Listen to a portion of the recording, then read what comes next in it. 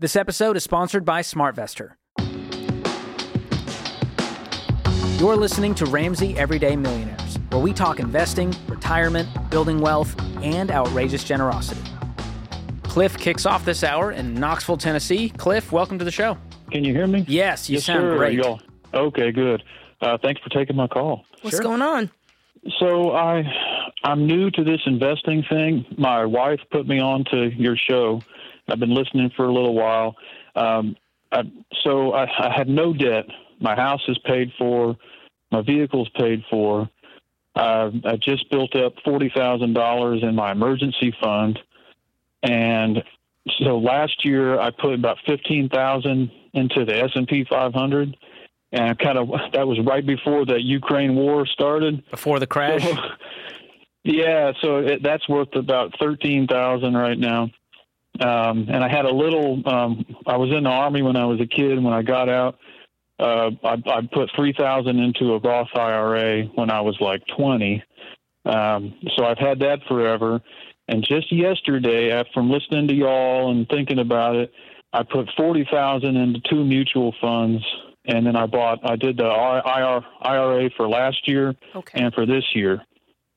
So my question, that left me with $90,000 left over. You just got cash sitting everywhere, know, man. right? Way to go, Cliff. That ain't a bad thing. Whew. How old are you? Yeah, no, I'll be 38 here in March. Well, first of all, great job. I thought you were going to be like, I'm 70. And I mean, you're doing so great at 38 years old. My guy is killing it. This man has no debt. He's got all this money saved. He funded last year's Roth, this year's Roth. You're like the poster child. And my screen says you have $90K in savings. Yeah, that's what's left over. It's just sitting in a savings account, making very little. And that's beyond your emergency funds. You got 40 in the emergency fund, 90 in savings. Mm-hmm. Yeah, I've got 40 in one account. That's my sort of walking around money in case something bad happens. And I had 130 and just sitting in savings. I wanted to buy land. I'm real land hungry. I own 3 acres right now, and I want more. The house I live in, like I said, it's paid for, but it's a little shack. Like I'm shivering right now because it's cold. You need to upgrade. But, Yeah. I need to do something. What's your income? So that's the thing, too. I'm an archaeologist by trade, but that is real spotty work. I'm also a musician. Believe it or not, I make most of my money as a musician, and then I work doing construction and odd jobs and stuff like that. I need to pile up money. Right? What a renaissance. Cliff, yeah, man. Cliff, you're different, man. You're different. I like it. So I'm glad to hear that. The way I like to think about what to do with money is obviously our 7 baby steps, which you've kind of walked through accidentally, it sounds like, living debt-free, paying off the house, investing for the future. But beyond that, I want you to think about where does Cliff want to be at 40, at 45, at 50? Where does he want to be living? And so part of that is we got to get you upgraded in-house, and you've been living debt-free. I think it would be really cool to be able to pay cash for something. Absolutely. And beyond that, obviously investing in retirement accounts that are tax advantaged. It sounds like you've been throwing money into brokerage accounts outside of retirement because you don't have a lot of options. Are you kind of self-employed? Yeah.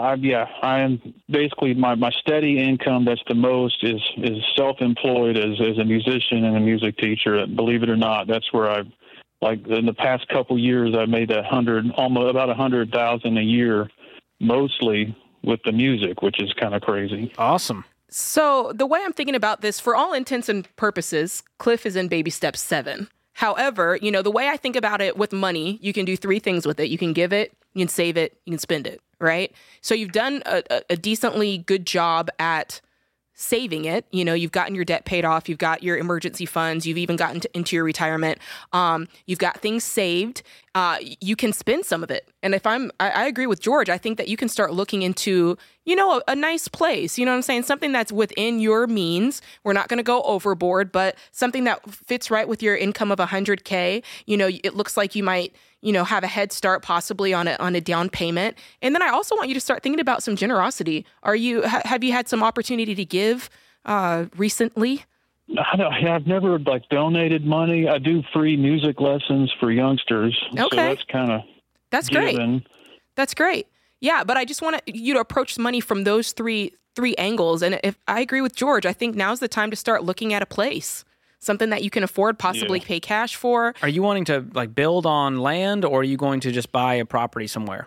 I wanted to just invest in undeveloped land, but I searched around. I had 130. I could not find anything that I liked, and for 130, I mean, it just wasn't enough. So that's when just yesterday I put the 40 into 2 mutual funds, left me over with 90. And the thing is, this place where I currently live, it's just a little shack. The shack needs a lot of work. It's real uncomfortable, but it's on 3 really nice acres.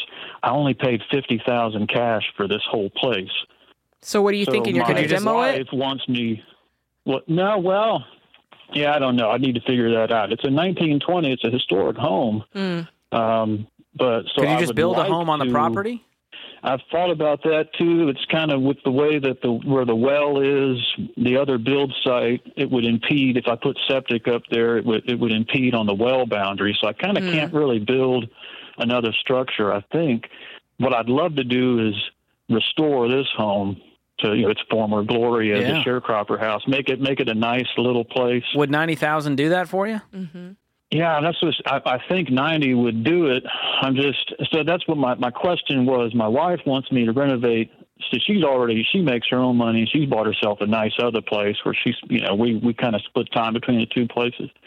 She wants me to renovate this place and make it real nice. I'm hoping that So where's your other place? 90. Is that just a normal house in a neighborhood?